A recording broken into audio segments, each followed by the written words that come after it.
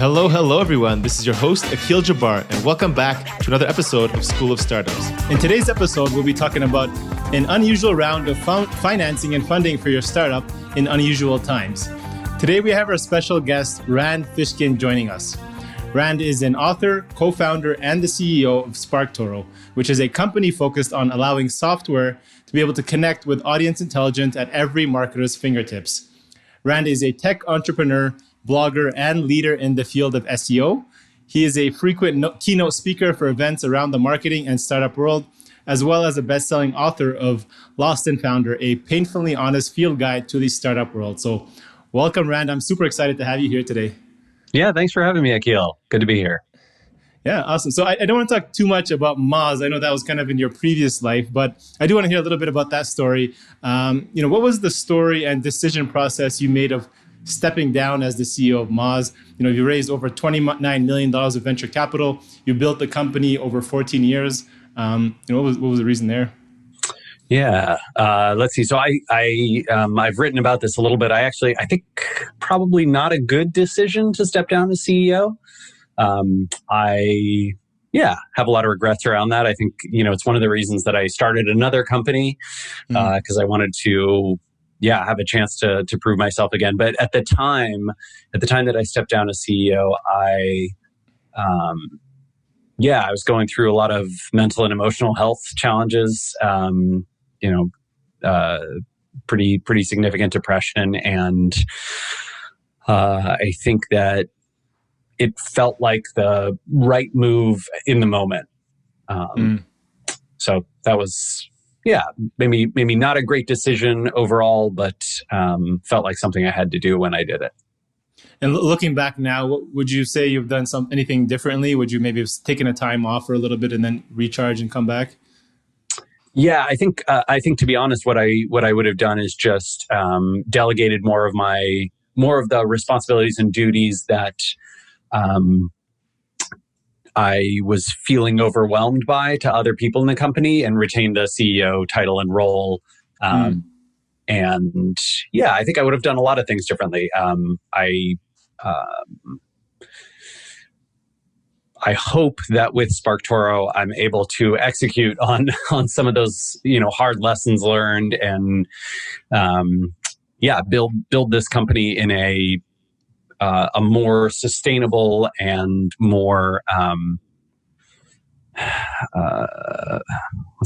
more happiness producing way. Sure. Yeah, it makes sense. I mean, it's all part of the lesson, part of the game, and I guess now hopefully you can apply it in a better world in SparkToro, right? I hope so. So in 2018, so about 2 years ago, you decided to build this new company, SparkToro, which I absolutely love. I think what the value provides is amazing. Thanks. Yeah. What's the story behind these? So I saw that you have the unconventional 1.3 million angel financing round from 47 different investors. What was that structure, if you can share with our audience, compared to like a normal angel round that another founder would usually look at? Yeah. So we raised money. I think it's actually 36 folks who participated in that round. Okay. All of whom put in between $25,000 and $100,000, and they that angel round, that 1.3 million, is for units in our LLC. So we're not a C corp. We didn't raise through AngelList. We don't plan on ever raising venture. In fact, we want to avoid it like the plague. Literally, literally now, and our goal is to build a company that can be successful for our investors, for ourselves, and for our customers, even if it never, gets to sort of what would be interesting revenues for a venture-backed company. And the crazy thing is that's very, very possible. The venture world really doesn't want you to believe that's possible, right? Because I think if you take a hard look at venture capital as an asset class, what you realize is, gosh, only about a fifth of the venture funds beat the market returns. Mm-hmm. They only really beat the market returns because they are able to use long-term capital gains as a tax dodge. Yeah. That asset class furthers income inequality and creates monopolies because that's what they need to sort of have success. So it's sort of bad for founders, bad for employees, bad for customers of most startups because they're going to go under, bad for the macroeconomic situation because it's going to create inequality, and then bad for society, right? Because it creates a few powerful, wealthy people. So who is it really good for? Well, it's good for a small number of those asset managers. Yep. I don't think we should put their welfare above everyone else's. They're already rich and powerful. Let's forge our own paths. And so what I'm hoping with SparkToro is to build an example of that, right? A company that if SparkToro gets to $2 million in revenue or 20 million or 200 million, it is successful at all those numbers. And that is something that is patently untrue in the venture world. That's true. And the reason it works is because we essentially have a structure whereby the founders' salaries are at a fixed level. They're fixed to the Seattle software engineer average. Okay. If and when we make enough profit to pay back our investors the 1.3 million, then we also get to participate in profit sharing. Cool. And then everybody participates in profit sharing pro rata. If the company ever sells, just like a venture-backed deal, right, you get your percentage of ownership. The only thing you lose out on, the only difference that you really lose out on is the long-term capital gains tax versus ordinary income tax. Right. So as long as you don't mind being fairly taxed the way you're supposed to be, as opposed to this tax loophole that got created in the 70s, you're going to be great, right? Like SparkToro is a phenomenal structure. And I don't know, my hope is that tax loophole actually gets closed. I doubt it will because there's too many rich and powerful people who influence both parties. But I really do believe that we can build an alternative structure that can be really attractive for a lot of folks. And so we've taken our documents, the SparkToro funding documents, and open sourced those. And a number of other startups and startup funds have used SparkToro's funding structure for their own investments. Yeah, I've seen that. Don't you mean that like every kid's dream growing up is to make rich people richer? I mean, isn't that what you thought? Yeah, it's weird. I mean, I know that as a white American male, right, I was told that my job in life was now there's even more powerful white rich people and you need to make them richer and more powerful so that they can oppress minorities and destroy the environment. And if you don't do that, you are not living up to your potential. And that was drilled into us. I'm not sure it was right, though. Yeah, exactly. That's funny. I was speaking to a firm owner yesterday on one of our podcasts, and she mentioned like if you come to her and try to raise capital and looking to exit, like they say, look, the only purpose of you coming to us if you're going to IPO. Anything other than that, we're not interested. I was like, what? Yeah, great. That's awesome. Yeah, great pressure. Wonderful. No pressure. Well, it's not just no pressure, right? It's also a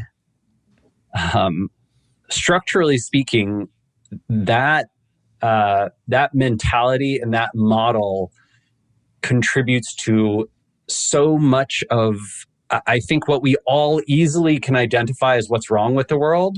That I think you have to have in order to be one of those fund managers and a partner of those firms. You have to live with a ton of cognitive dissonance every day, right? When you look at the structural inequality of wealth distribution and how that contributes to all sorts of other evils in the world, and then you participate in the venture ecosystem.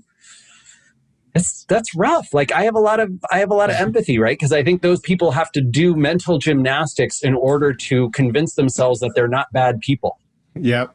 And they probably are. Like they're not. They may not be bad people, right? But they are supporting, amplifying, and furthering a world that creates more evil and less good.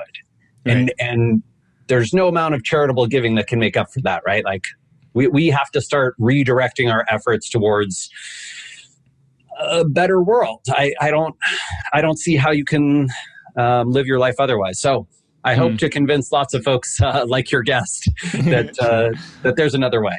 Sure. I love it. I love what you've kind of prepared there. But why in retrospect, why did you decide to still raise capital. You still did go out there and find some investors rather than bootstrapping. And do you anticipate you'll require a future round again? Because you've done it before with Moz, right? Right. Yes. I mean, my hope is no, we don't require a future round, but I will say we've had so much inbound interest from other angel investors like the ones that we did that if we want to, I think we would have a reasonably good time doing that. And certainly our structure allows for raising more money in the same way that we did. The other thing that is definitely true is that we raised money for two big reasons, right? One is because we wanted to be able to be patient. We did not want to rush a product out the door, and we had a lot of risk in building the product. Like, I think what would have happened if we hadn't raised money and tried to bootstrap is that I probably would have done consulting for a while, and Casey would have stayed at his job, and we would have very, very slowly tried to validate this idea. And instead of rolling it out in 18 months, getting from sort of funding to launch in 18 months, we probably would have taken 4 or 5 years, maybe even longer. Right. Neither of us really wanted to wait that long. Casey's in his late 30s. I'm in my early 40s. We want to get this going. We believe in this product, and we believe it's the right time for it to be in the market. And I think there's also secondarily, I wanted to prove that you can make this work. Right? Like, I want to show other entrepreneurs who need to raise money because they can't, self-fund, and show other investors that instead of putting your money into angel list funds, instead of putting your money into deals that you hope raise venture and become unicorns, stop it. Stop funding that system. It's not good for any of us. It's not good for founders and entrepreneurs, right? Because 90% of us are going to go bust. Yeah. It's not good for the employees or teams. It's not good for the customers of those companies. It's not good for the world. Like, stop it. Put your money into different forms of investing. And I think if SparkToro and a few of these other folks who are passionate about creating alternatives can have success, we can start to shift that conversation. We can start to shift the mentality of investors. And so, that's why, what I want 35 investors who, for, the next 10, 20 years, go out and tell people, the most successful investment I ever made was not in a venture-backed company. That's what I want. Nice. We'll share that template that you share with other entrepreneurs. I'm actually jealous I didn't get to invest in SparkToro. Maybe next round. Very kind. Yeah. If we do another round, I'll drop you a line. Thank you. I appreciate that. But that's why we're not in the VC world. We don't like VC. We know it's full of sharks. We get that world, so we stay away from that. So 50 Cent coined the term "get rich or die trying." What's kind of you have this term "succeed on a massive scale or die trying" when launching SparkToro. Can you share that? What that was about? I mean, that's the opposite of what I want to be, right? So I think the right thing to do is, right, when I think about what is good and evil in the world and what is something that is worthwhile to put your life toward, I think it's very, very obvious that everyone on the planet should be thinking, how do I make people who are suffering suffer less? How do I make people who have less opportunity, who have less of a voice, who have less wealth, how do I give them more of all those things? And if you are doing good things in the world, then you are helping to do those. And if instead what you're saying is, I want to make the difference between the powerful and the less and the not powerful greater, if I'm trying to increase that gap intentionally or unintentionally, I'm doing the wrong thing. And therefore, get rich or die trying is a very problematic statement, right? I don't think there's anything wrong with desiring to grow wealth, to grow your own wealth. Sure. I think that capitalism can, if well regulated and well structured, it can increase the income of everyone. right? Because we all find our specializations. We all trade the work that we want to do for the kinds of work that other people want to do and are willing to invest in, right? And capitalism, when well regulated, does a great job of that. It's better than any system human beings have previously come up with. Maybe there'll be an even better one in the future. I don't know, but it can be great that way. What's not great is the mentality that wealth is personal wealth gain at the expense of everything else is the end all be all. I think that's a really unhealthy, negative, terrible way to live your life and try and build a company and try and exist. Yeah, it's a very selfish statement, right? I look back to hundreds and years ago, if we were out there hunting, I think look at capitalism. I don't want to talk politics here, but it's like you're trying to go out there and hunt and you're trying to build the biggest wall for yourself, right? Versus like where before, go out in tribes and you go out and, hunt together and share food and everybody would eat together and, we'd enjoy whatever we go out and hunt, right? So, I think inherent in the idea of like this get rich or die trying is that the people who do get rich somehow deserve it. And the people who don't deserve that. And that is, we know that that's untrue as well, right? And True. I think there has to be a deep recognition that most wealth in the United States and in most Western countries it is inherited, right? It comes from our families, and that, like it or not, most inherited wealth can be traced back in the United States. Infuriatingly, it can be traced back to slavery, right? America became rich because it forced human beings into bondage who built up wealth and, it required no sharing. And that systemic injustice obviously has still not been addressed. And so if you value, if you start to ascribe morality and ethics and, laud and amplify wealth, you're playing into a historically ugly game, my friend. Right. Yes. I mean, just pure luck, right? Born into the right place at the time. Yeah. I hate the idea that genetic lottery is how you, is what we amplify and promote. Like, let's stop that. Let's stop that. I love it. I'm sure I can have this conversation for hours, but this is super interesting.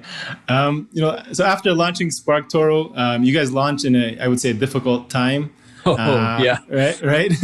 What does the April 2020, right? So right in the middle of the pandemic, a situation when things were shutting down, marketing budgets probably being cut. One of the first things.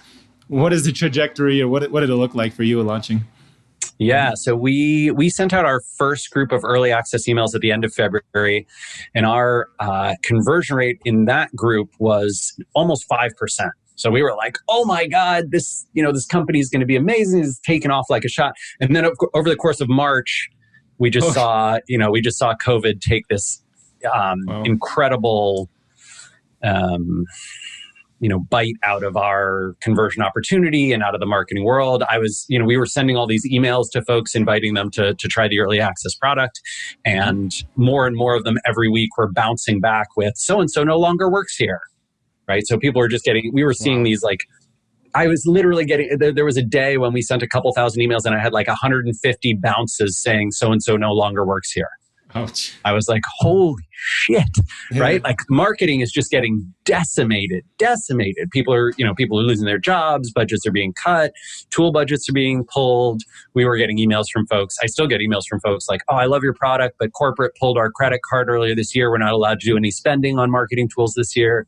Like, okay, well, there you go. So yeah, very, very rough. Despite that, SparkToro is going, I would say, okay. I think our hope, our sort of hope was to be profitable by the end of the year.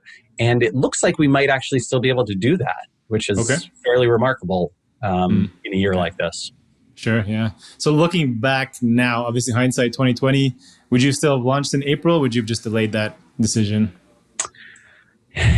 Given that we took, 18 months to launch and had to, we had to get out there and start making some money. I think, we're cutting into we have plenty cushion, right? Like we've got a couple of years of runway to go, but I don't think waiting would have been the right decision.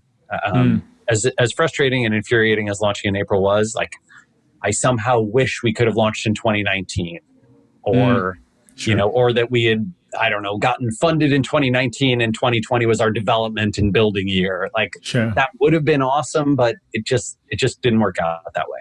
Sure. So back to some kind of luck, right? And just timing. I mean, nothing you did wrong that you could have controlled. Exactly. Yeah. And I will say, right, there's a lot of examples of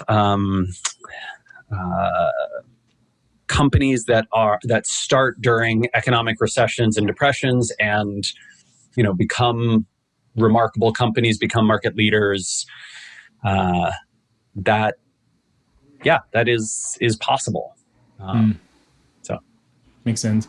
So I just saw a recent article you published where you said, people always ask you where you should start marketing your new product. I'm sure you get this all the time. So you're saying, content-based, you should post content based on the research of your audience, which I'm assuming SparkToro can help you identify, and then focus on 1 or 2 channels first and do it really well before into the next channel, right? With our audience being mainly SaaS founders and marketers, what would you suggest to them to help them best decide where to focus their marketing efforts? So B2B SaaS, probably similar to your space. Yeah. How do I come up with that decision-making framework to start?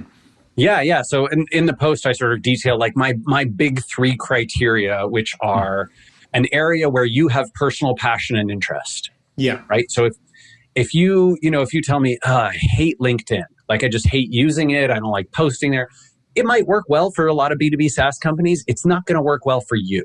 Yeah. Right. Like if you don't personally enjoy it, you don't have any passion, you don't have any interest, you don't like the channel, you don't like the tactics, it's not going to work for you. Right. And so that is the first one on my list. Second one is an area where you provide unique value that is differentiated from what everyone else in the field offers. Okay. And that is, that's going to be tough. Like if you tell me, hey, I want to start a B2B SaaS podcast, I'd be like, okay, well, there's a lot of competition out there. Like Akhil's running a great one. What are you going to do differently? How are you going to provide value that is unique from what all these other podcasts are doing out there? Or if I'm launching a YouTube channel, fine. What's unique from all the other YouTube channels? Why are people going to come to you instead of anyone else? I think SaaS founders are great at thinking about this when it comes to their product and their business. They are not great at thinking about this when it comes to their marketing. Yeah. Right. And you need that differentiation, that competitive advantage, that unique value proposition around your marketing as well, especially those first 1 or 2 channels or tactics. And then the third and final criteria that I have for where to start your marketing is you need to find a place that actually reaches your audience. Right. So if you love visual content and posting on Instagram and Pinterest and putting your visual content out there on your website and getting into Google Images, yada yada, but your audience does not consume visual content around which is very unusual. Visual content is pretty universal, but if your audience doesn't consume the content or doesn't use the channel or doesn't resonate with the tactic that you're employing, it's not going to work. So you got to hit these 3. You have personal passion and interest. You can provide unique value and it actually reaches your audience and the people that are going to buy your product. Boom. Those are the channels and tactics I would recommend you consider for your first 1 or 2. And I would not start with 10 or 20 or 50 channels. I would start with 1 or 2. Maybe one is organic and one's paid. I tend to recommend organic before you do paid because paid benefits so much from brand building and brand affinity. And if you can get people to already know who you are, like you, trust you, visit your site, retargeting and remarketing to those folks when you're in a niche like B2B SaaS is way, way better than trying to, get this, spend thousands of dollars a month on Google ads and Facebook ads and draw people in who've never heard of you. That's really tough. And how do you, adding to that, how do you find the right balance? So between finding like content that I'm passionate about, that I want to share and I'm a specialist in, and then there's like mainstream trending things. So you can go to, BuzzSumo and do some, keyword research. Obviously, there's some tactics around that. So you want to create content that's what people are looking for. And then there's stuff you're like just trying to tailor it because there's a demand for it. And you could probably speak about it, but it's not something you really want to talk about. Yeah. For your specific audience in order to be able to recognize as an expert, but also balance of driving traffic to your content and page. Yeah, and I mean, I'd say two things about that, right? One is content marketing is not the only way to build up great marketing in the early stages, right? Okay. SEO is a fine channel and tactic. Content marketing can be a fine channel and tactic. Social media marketing can work well. PR and press can work well. Brand marketing can work well. Word of mouth marketing can work well. Free tools can work well. Podcasts can work well. Videos can work well. Influencer marketing can work well. The list of tactics is insanely long, right? We could name them all day on this podcast. But sure. But the key is finding a set of repeatable tactics that you can continually invest in and improve and get better with time. Okay. Right. So if you're talking about the content marketing practice and you're like, yeah, I'm going to go see what are some words and phrases that might drive traffic to my site that, maybe I could get ranked in Google for. Okay. That's a reasonable play. But I might warn you, like, hey, go look at those Google searches. Are there 4 ads above the fold? And then a bunch of people with super high domain authorities and 10 years of link building and, tons of content. And they're sitting on page 1. Are you really going to dislodge them in a few months? Probably if not, maybe your early stage tactic should be something else, right? Maybe you piggyback on the authority that those folks have built and you become a great guest contributor to other websites' content, right? And so instead of trying to rank your own site, you are basically contributing editorials to other publications that can rank really well in those spaces. Or maybe you're just ignoring Google entirely and saying, no, you know what? The percent of people who are searching for the keywords and phrases that are going to bring me the right traffic, that's a small, small portion of the actual audience. My audience is chief information officers at, these 5,000 firms. Every month, maybe 2 of them will ever search Google for the thing that we do. Right. But if I can get on their radar by being the people that they listen to on the podcasts that they are subscribed to, or a guest on YouTube channels that they're subscribed to, or if I can get articles written about us in the press and papers and journals and publications that I know they consume, or if I can get amplified by the social media accounts that they follow on Twitter and LinkedIn and Facebook and Reddit and Pinterest and whatever, right? Like that might be, maybe that's my in. Maybe that's my opportunity. Find their sources of influence, go get attention through them, do some, sponsorships, go do some podcast ads, go do some partnerships with those companies, right? There's just a ton of creative marketing opportunities. And Akil, to be totally honest, the more creative you get with your early stage marketing, the more you look at channels and tactics that do reach your audience, but are not yet saturated by your competition, the more marketing becomes a competitive advantage for you, the higher your return on investment and the lower your cost. So I'm an engineer. You talk creativity. I'm like, what? I need a strategy. I need frameworks. I need everything ABC. Otherwise, I'm like, what? I get lost. But I think this is the challenge that a lot of folks who are engineering minded have with marketing. Right? Is that it's a creative process. It's a storytelling process. Yeah. It's a process that very much rewards kind of the artistic side of our natures and brains, and demands a tremendous amount of empathy. Like you have to be able to put yourself in the mindset and the consumption patterns and the storytelling narrative processing patterns of your audience so that you can feel the way they feel when your messages are put in front of them. No matter how that's done, right? Whether that's through search or through ads or through media or through press and PR or whatever the channel or tactic, you've got to be able to empathize with how they're feeling as they're consuming your stuff, right? Even a website visit. Yeah. I think a ton of B2B SaaS founders, especially on the engineering side, have this like, well, our audience has this problem and our product solves it at a cheaper rate than their other solution. So obviously they will come and buy it from us. Yeah. That is not how the human mind works, my friend. Like, I mean, look at how, all you have to do is look at how Americans handle pandemic responses, right? And you can be like, oh, people don't just take in information and then process what's the most logical thing to do and then do that. That's not how any mind works. Not even yours. That's true. Right? That's true. We're emotional. We think we're logical, but we are not. That's true.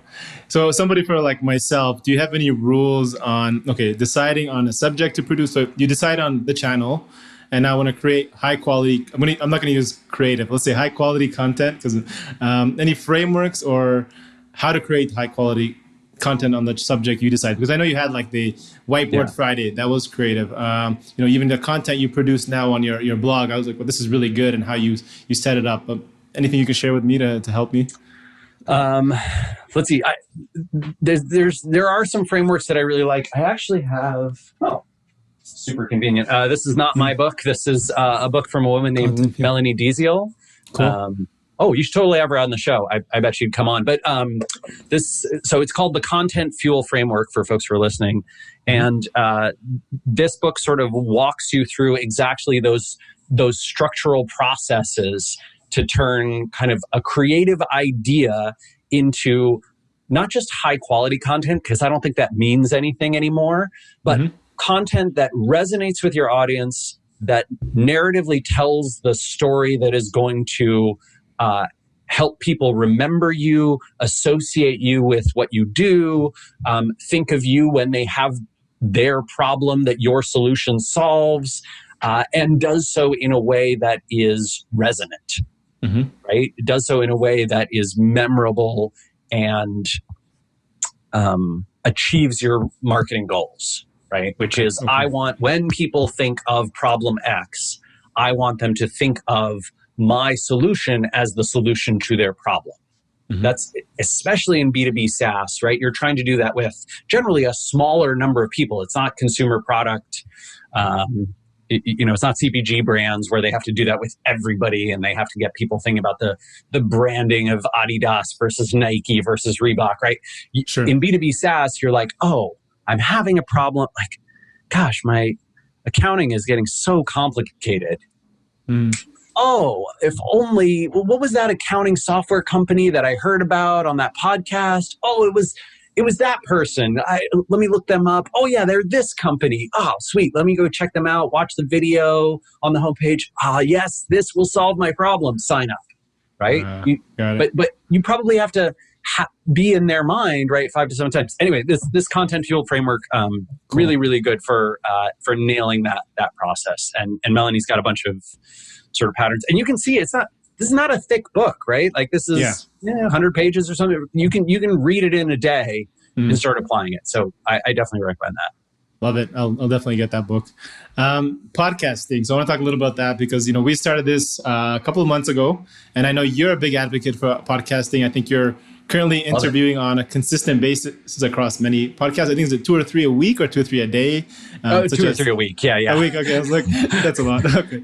Such as Today on SaaS District. Why do you believe podcasting is a powerful tool, whether to build authority and build traffic, or what's the purpose of jumping on a bunch of podcasts right now?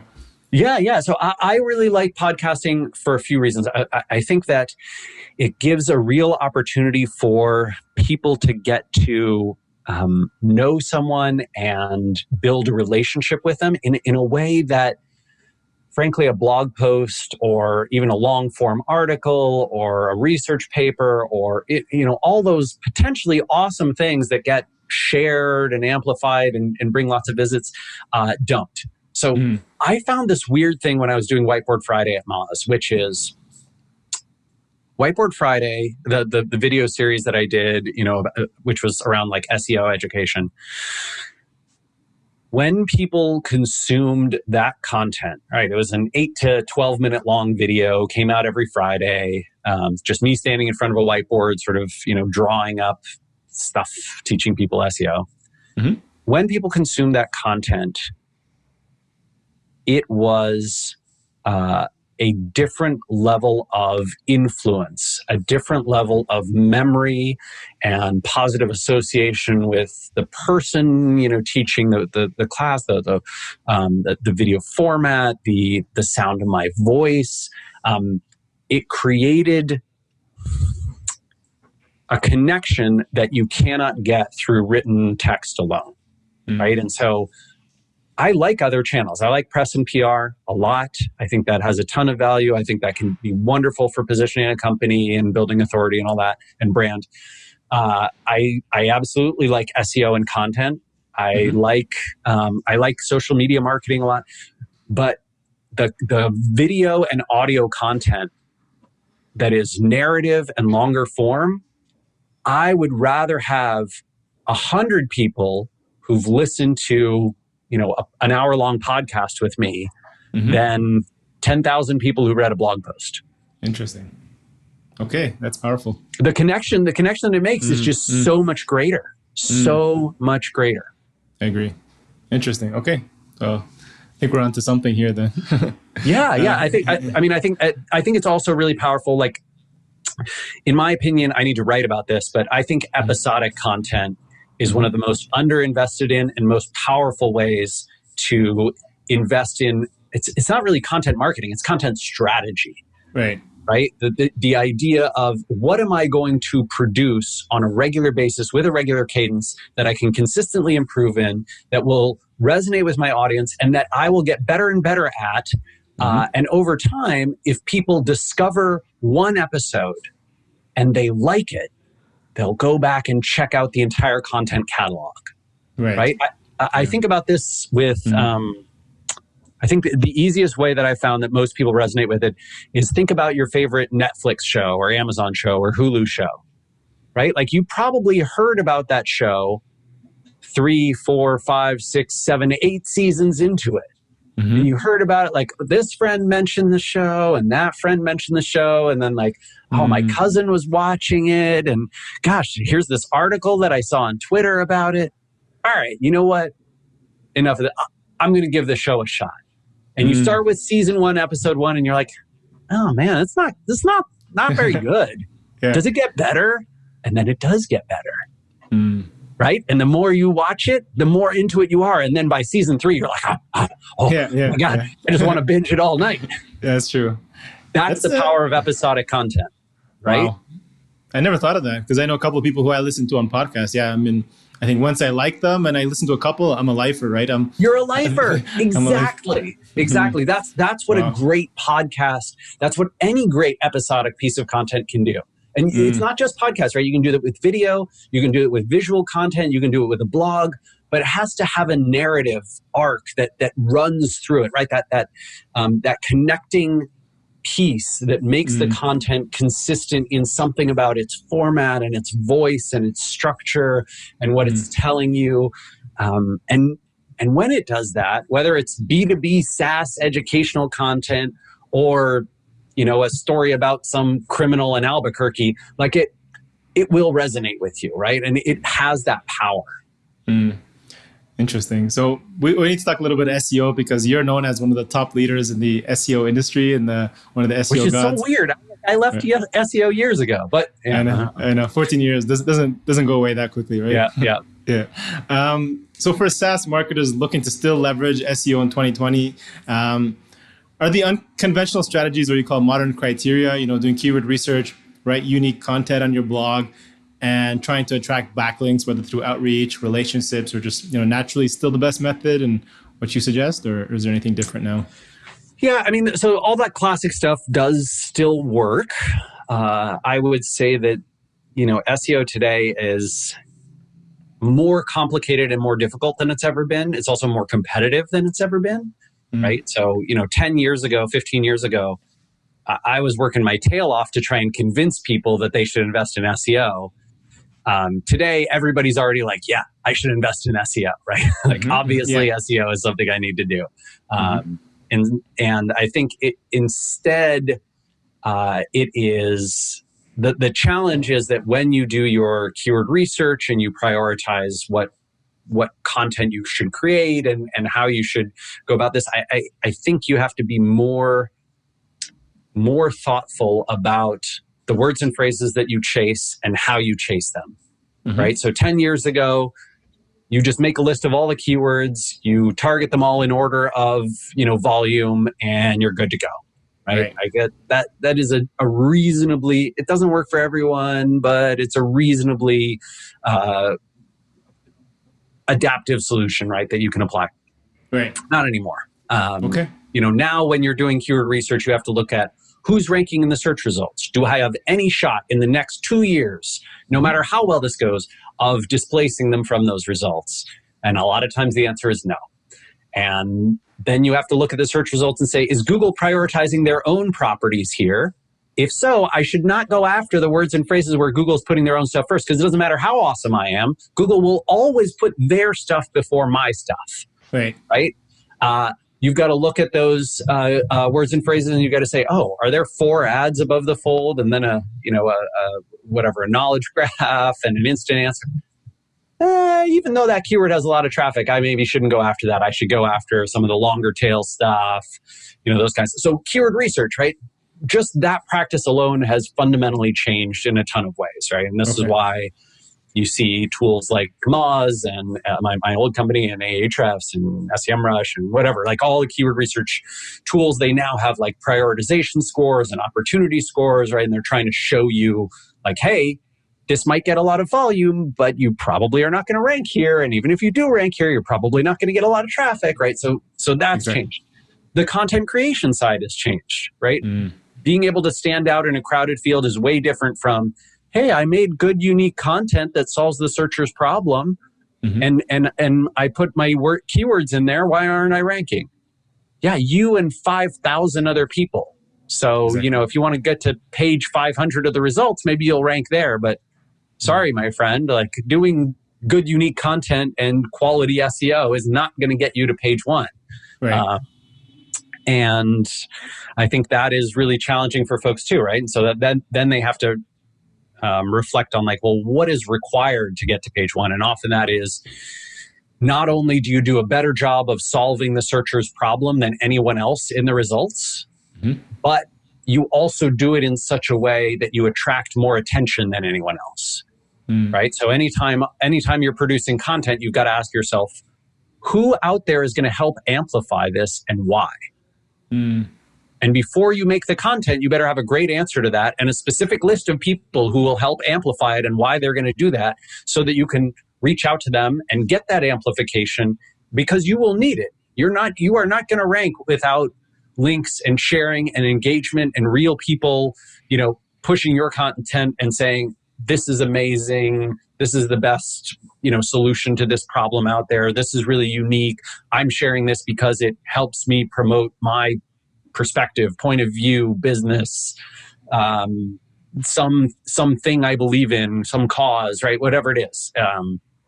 That's difficult to do, right? And then the search engine, Google has gotten so good at machine learning off of user behavior that you're going to have to really delight and help everyone who visits that page better than anybody else in the search results. Or even if you rank highly, over time, Google will see you're not solving searchers' problems and they will push you down. So look, SEO, my God, it's gotten so much harder, so much more complicated. And we haven't even talked about all the technical stuff about SEO, which we don't have to get into, but a ton of startups do that stuff wrong too. Yeah. Just a little follow-up question on that. What's your thoughts on, written content versus leveraging search traffic through video like YouTube? And I think now even podcasting, I think Google is also listing the content there instead of going there. I think that way? This is part of how you've got to do your keyword research and your planning, right? So if you do some keyword research and you find, man, Google's putting a YouTube block at the top of the results ahead of, result number 1 or between result 1 and 2. I bet I could use YouTube to rank for this before I could get that content ranking on my own site. Got it. What I would almost certainly do is I would do both, right? Like in general, YouTube will send Google searchers to YouTube, which maybe then you can start to build some brand affinity and those kinds of things, right? But you will lose conversion rate. So you should also be using the content you develop in YouTube to put it on your own site. Like you can see what Moz did with Whiteboard Friday, right? My strategy there was we create the content. It launches every Friday on Moz's website using an embedded Wistia video. 3 months after it's produced on our website, it goes up on YouTube. So anytime someone comes to the YouTube channel and is like, oh, these Moz videos are great, I want to subscribe. Oh, I got to subscribe on Moz, and I need to go to their website to consume the new episodes. Cool. That's Smart. what you want to do, right? You want to take people back to properties that you own and control, where you can control that experience and that marketing. Love it. Kind of last question here. What's Rand a lifer of? Name 2 or 3 things that you're a lifer of. A lifer of? Yeah, podcast, videos. Remember we were talking about my podcast? Yeah. Let's see. Things that I am a lifer subscriber to. Gosh. Yeah. I am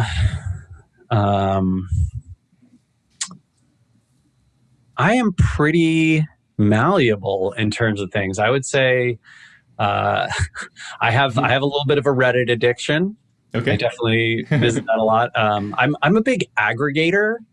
So I check out SparkToro trending pretty much every day. That's sort of like what people are talking about in web marketing world. I check out Hacker News, check out Indie Hackers. Pretty much every day I am visiting those places. So and Reddit as well. So I'm a big sort of, I don't know. I'm addicted to aggregation of news and data, right? I like to be very well read on a wide variety of subjects. Cool. So just one question. This was actually from a guest who was on our podcast, and he had a blog article where he mentions you as somebody who would love to have read his article. So he obviously looks up to you. But his question was, what would you start again today? I know you just started SparkToro. He's also in the AI marketing platform. What would you start today? Sorry, I think I'm dying here. One of the companies I considered starting potentially instead of SparkToro was a simple, relatively low-cost competitor to Google Analytics.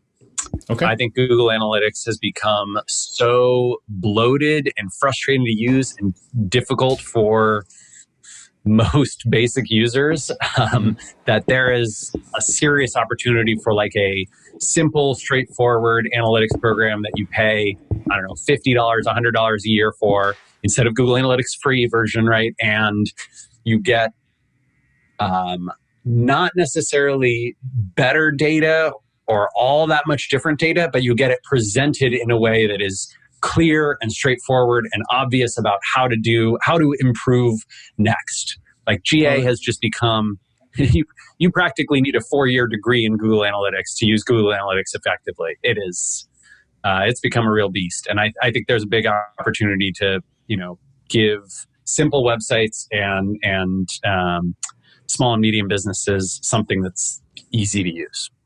Cool. Love it. So I think that's very similar to his tool, Morpheo AI. So maybe check that out. Brian, where can our audience get in touch with you and learn more about using SparkToro for their own startup? We are at sparktoro.com, where you can sign up and run 10 free searches to instantly discover what your audience reads and watches and follows. And if you follow me in particular, I'm most active on Twitter, where I'm at Rand Fish. Okay. Awesome. Thank you. Thank you so much, Rand. This was great. I really enjoyed it. And we'll share this with everybody so they can check you guys out. Cool. Awesome. Thank you for having me, Akhil. Take care. Thank you so much. Thank you all for joining us on today's episode. Don't forget to like, subscribe, and leave a comment on iTunes or Spotify. If you'd like to learn more about entrepreneurship, make sure to check out our School of Startups videos on YouTube as well. Until then, see you guys on the next episode.